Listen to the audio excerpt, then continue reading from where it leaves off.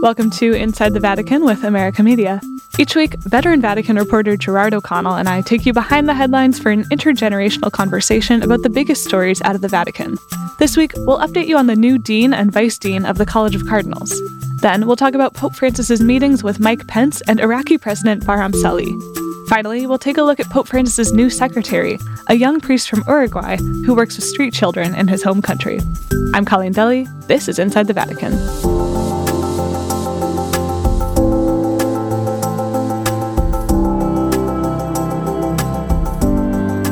Good morning from New York, Jerry. Good afternoon from cloudy and rainy Rome, Colleen. The sun will be back soon. Jerry, let's start with two really quick updates from last week's show. First off, last week we explained that the College of Cardinals would have a new dean soon, and this week we have an update on that story. Cardinal Giovanni Battista Re has been elected the dean of the College of Cardinals. So, Jerry, real quick, who is Cardinal Re? Well, he's a Vatican insider, if there is one. He's spent much of his life, the greater part of his ecclesiastical life in the Vatican. He was chief of staff under John Paul II. He was prefect of the Congregation for Bishops. He was, before his election, the vice dean of the College of Cardinals. So what the cardinals did, the 10 cardinal bishops who voted, they followed tradition. They voted the man who was the vice dean. Although he's 85 and so will not be able to participate in a conclave if there's a conclave in at any time in the future. Right. So the person who would preside over a conclave, if we have one, at least until he turns 80, is 76-year-old Argentinian Cardinal Leandro Sandri, who is the new vice dean. And he, too, is a Vatican insider. He was a member of the Vatican's diplomatic corps. He served as nuncio in Venezuela and then in Mexico. He then became chief of staff, the sostituto, as they call it. Very powerful position. And now he's prefect of the Congregation for Oriental Churches. One thing interesting about him is he was for a short while in seminary with Pope Francis. Because they're both Argentinian, right? Yeah, they were in the seminary, but then Pope Francis moved on to join the Jesuits, and so they were no longer together. When it was put to him the other day that he could be prefect, in charge of the next conclave, he said, "Long live Pope Francis." He hopes that won't happen. And so he would be in charge of the next conclave up to November 2023. We should mention that in the Italian press, there was a new report that was possibly linking Sandri to new revelations about past abuse in the Legionaries of Christ and linking him to possibly covering that up. Well, Sandri was very close to Cardinal Angelo Sodano, who was the former dean. Who was the former dean and who was Secretary of State for many years. So he was Secretary of State, and Cardinal Sandri was, that time Archbishop, was the Chief of Staff, the sostituto, at a time when a lot of denunciations were coming in from Mexico over Maciel. It's very interesting with Cardinal Angelo Sodano, no longer dean.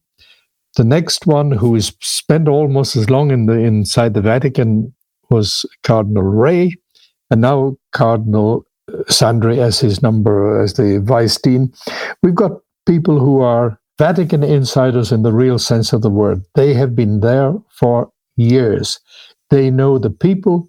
They know everything about it. They know where the bodies lie. They know what has happened. They have a long memory. And it'll be very interesting to see how all this pans out. If our listeners want to learn more about the role of Dean of College of Cardinals, you can listen to last week's show, which I will, of course, link in the show notes.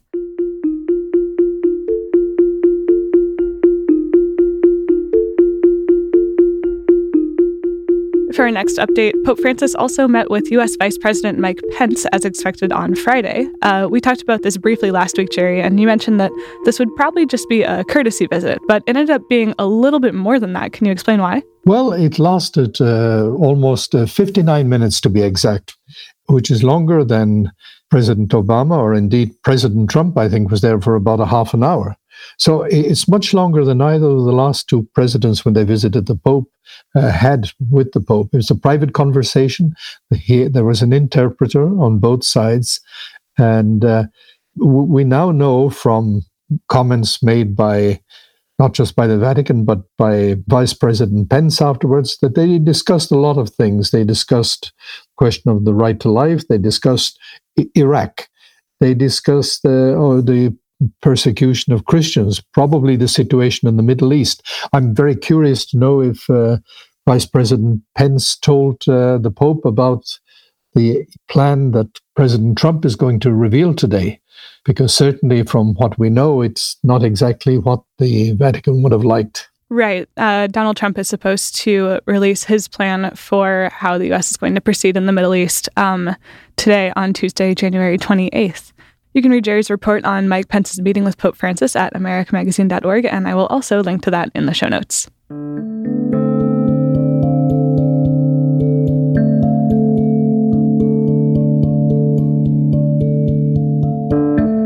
Pope Francis also met with Iraqi President Barham Salih on Saturday, the day after he met Mike Pence, and this visit comes amid growing tensions between the U.S. and Iran that have led to Iraq's parliament asking for the removal of American troops from the country. So, Jerry, what do we know about what President Salih and Pope Francis talked about?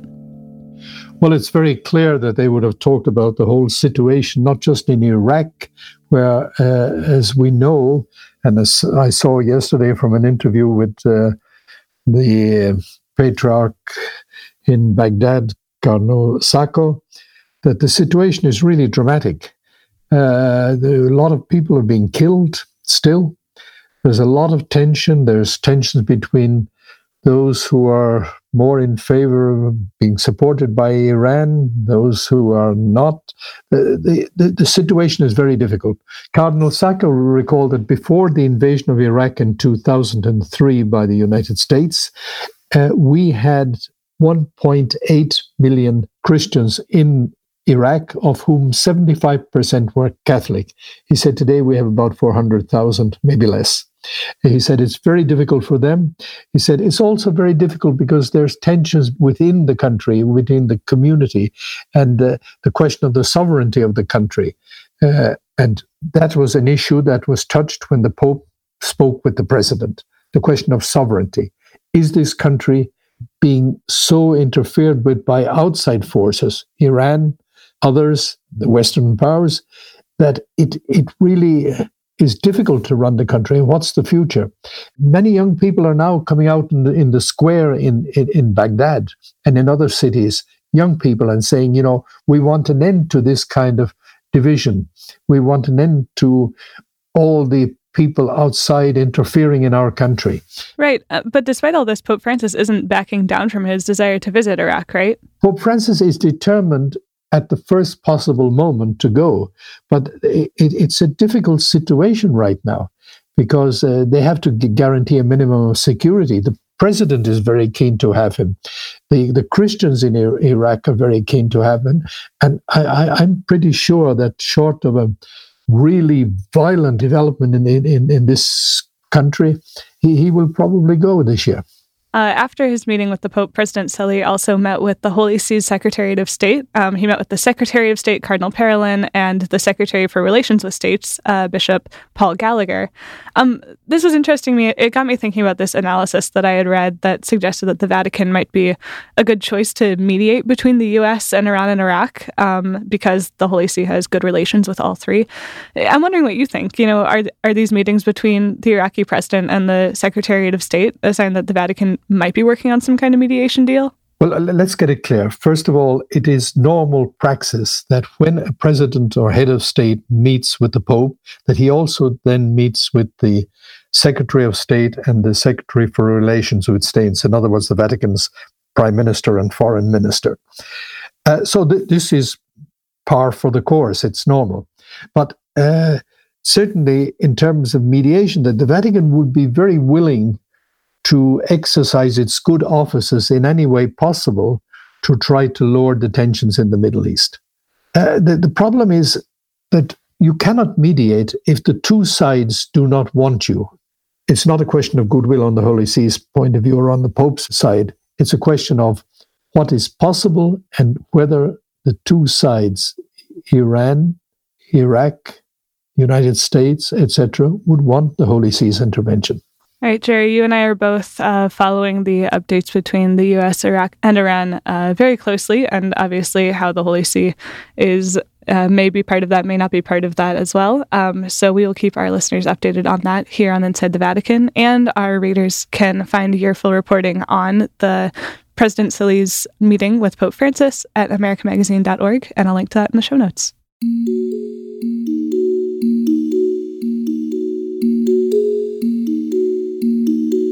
For our last story, on Sunday, Pope Francis appointed a new personal secretary, the 40-year-old Uruguayan priest, Gonzalo Emilius, who is popularly known as Padre Gonzalo.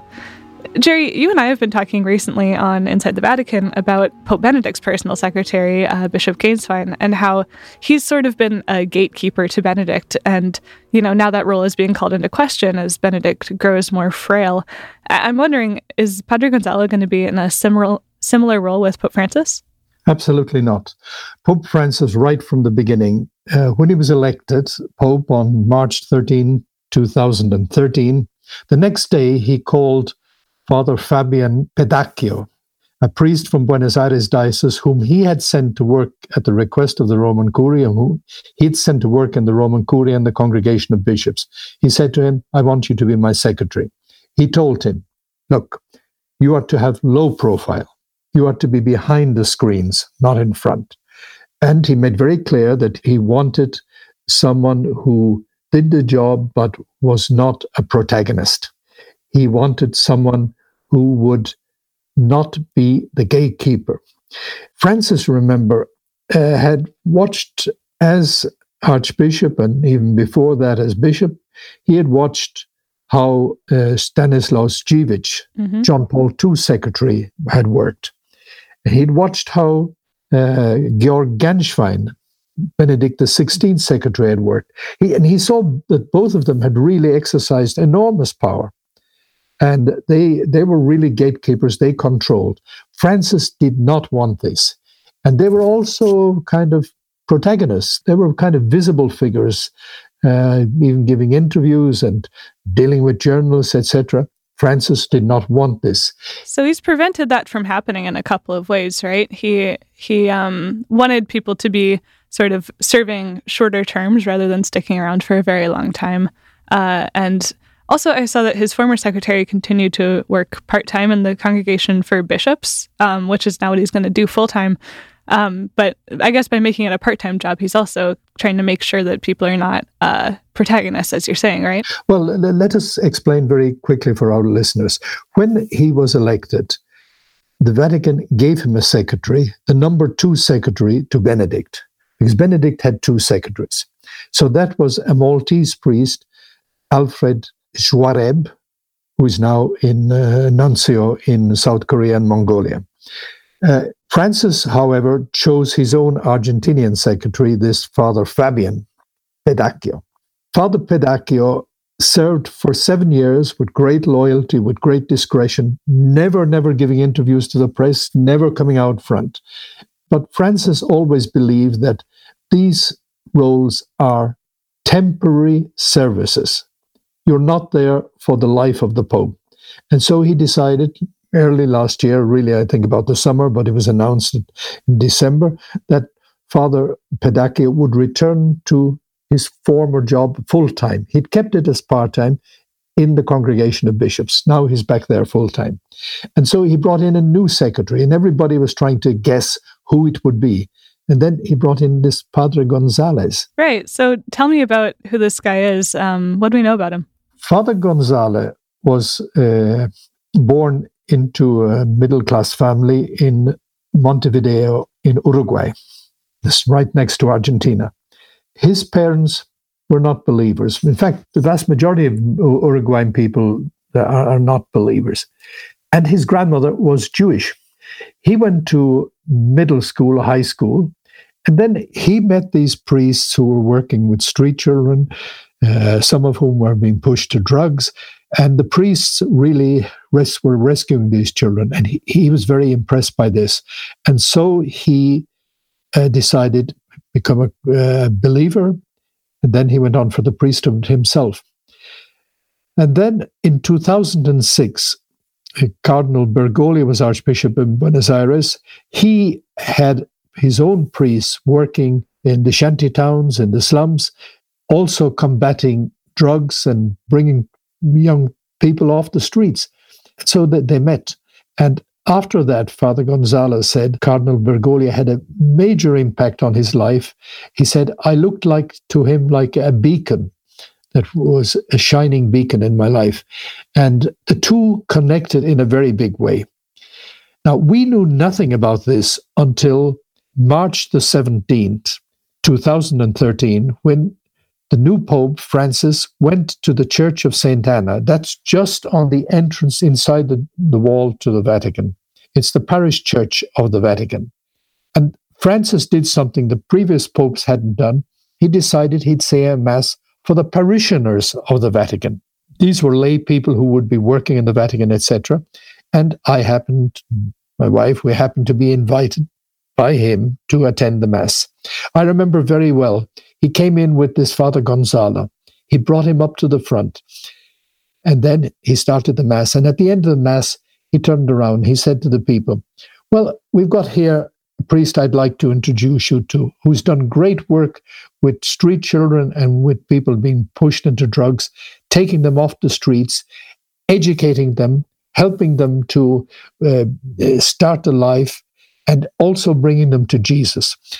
And the Pope said, come up here, and he brought him up in front of us, and he said, now I want you to pray for this man. And then at the end, he said, but I really don't know why he's here. Yeah, they hadn't planned on celebrating this Mass together, right? When Cardinal Bergoglio left for the conclave, Padre Gonzalo said, if he becomes Pope, I want to go there. But nobody expected him to be Pope. And then he became Pope, and so his parents said, we give you a ticket, you go. And so he turned up at the gate outside the church, and where many, many people were gathered, excited by this new Pope who decided to say Mass in the parish church. And from the midst of the crowd, when the Pope came near, he said, Jorge, soy Gonzalo.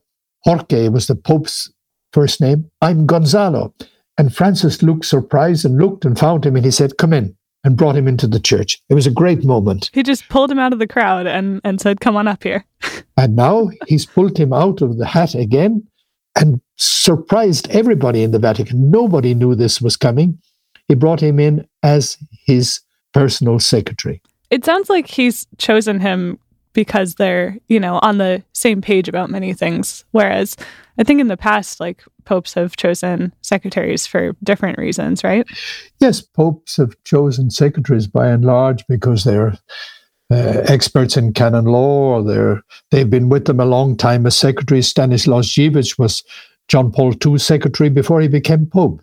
Georg Ganschwein was Benedict's secretary when he was in the Congregation for the Doctrines of the Faith as the prefect. Francis came with nobody. He had a small bag when he was elected Pope. He didn't have anybody with him. Father Fabian accompanied him to the conclave, but he was not his secretary at that point. I think it's very significant that Francis has now two secretaries, Padre Gonzalo and Father Ioannis, the Egyptian Copt. But the news here in Rome is that Ioannis, who's also part of the Secretaries of State's Arabic section, will also leave the job, and a second secretary will come in the not-too-distant future. Francis wants rotation. He doesn't want people to sit in positions and never leave them. I think this is a real refreshing thing because it's good for the people, it's good for the Pope, I have been surprised by the number of cardinals and bishops in the Vatican who said to me, this is heartwarming. This is how it should be. You probably don't hear that a lot, do you? No. All right, Jerry, that seems like a good place for us to leave that story. If our readers want to find out more about Padre Gonzalo, they can read your story, which I will link to in the show notes. Real quick, before we go, if you've just joined us on Inside the Vatican, I know we have a few new listeners in the last month or so, please leave us a review if you've learned something, if you're enjoying the show. It really helps us get the word out. Jerry, one last thing. I'm looking forward to talking to you next week, but real quick, what is on the horizon for this week? Well, the big thing that everybody is watching is the visit of the new president of Argentina to Pope Francis. President Alberto Fernandez will come here on Friday. He will visit the Pope on Friday, and many people are expecting him to, of course, invite Francis to visit Argentina, but many people are also expecting that Francis, perhaps not immediately, but in the near future, will say, yes, it's time I went to visit my own people. Yeah, that would be a really significant trip, and one that we would definitely keep our eyes on. Okay, Jerry, looking forward to talking to you next week. Thanks. Thank you. I look forward to it. Inside the Vatican is produced by America Media at our William J. Loschert studio in New York City. This week's episode was produced by Tucker Redding. Inside the Vatican is mixed by Noah Levinson. Our audio engineer is Isabel Seneschal. Our studio manager is J.R. Kronheim. You can find in-depth and up-to-date Vatican coverage at americamagazine.org or follow us on Twitter at AmericaMag. For America Media with Gerard O'Connell, I'm your host and producer, Colleen Deli. We'll see you next week.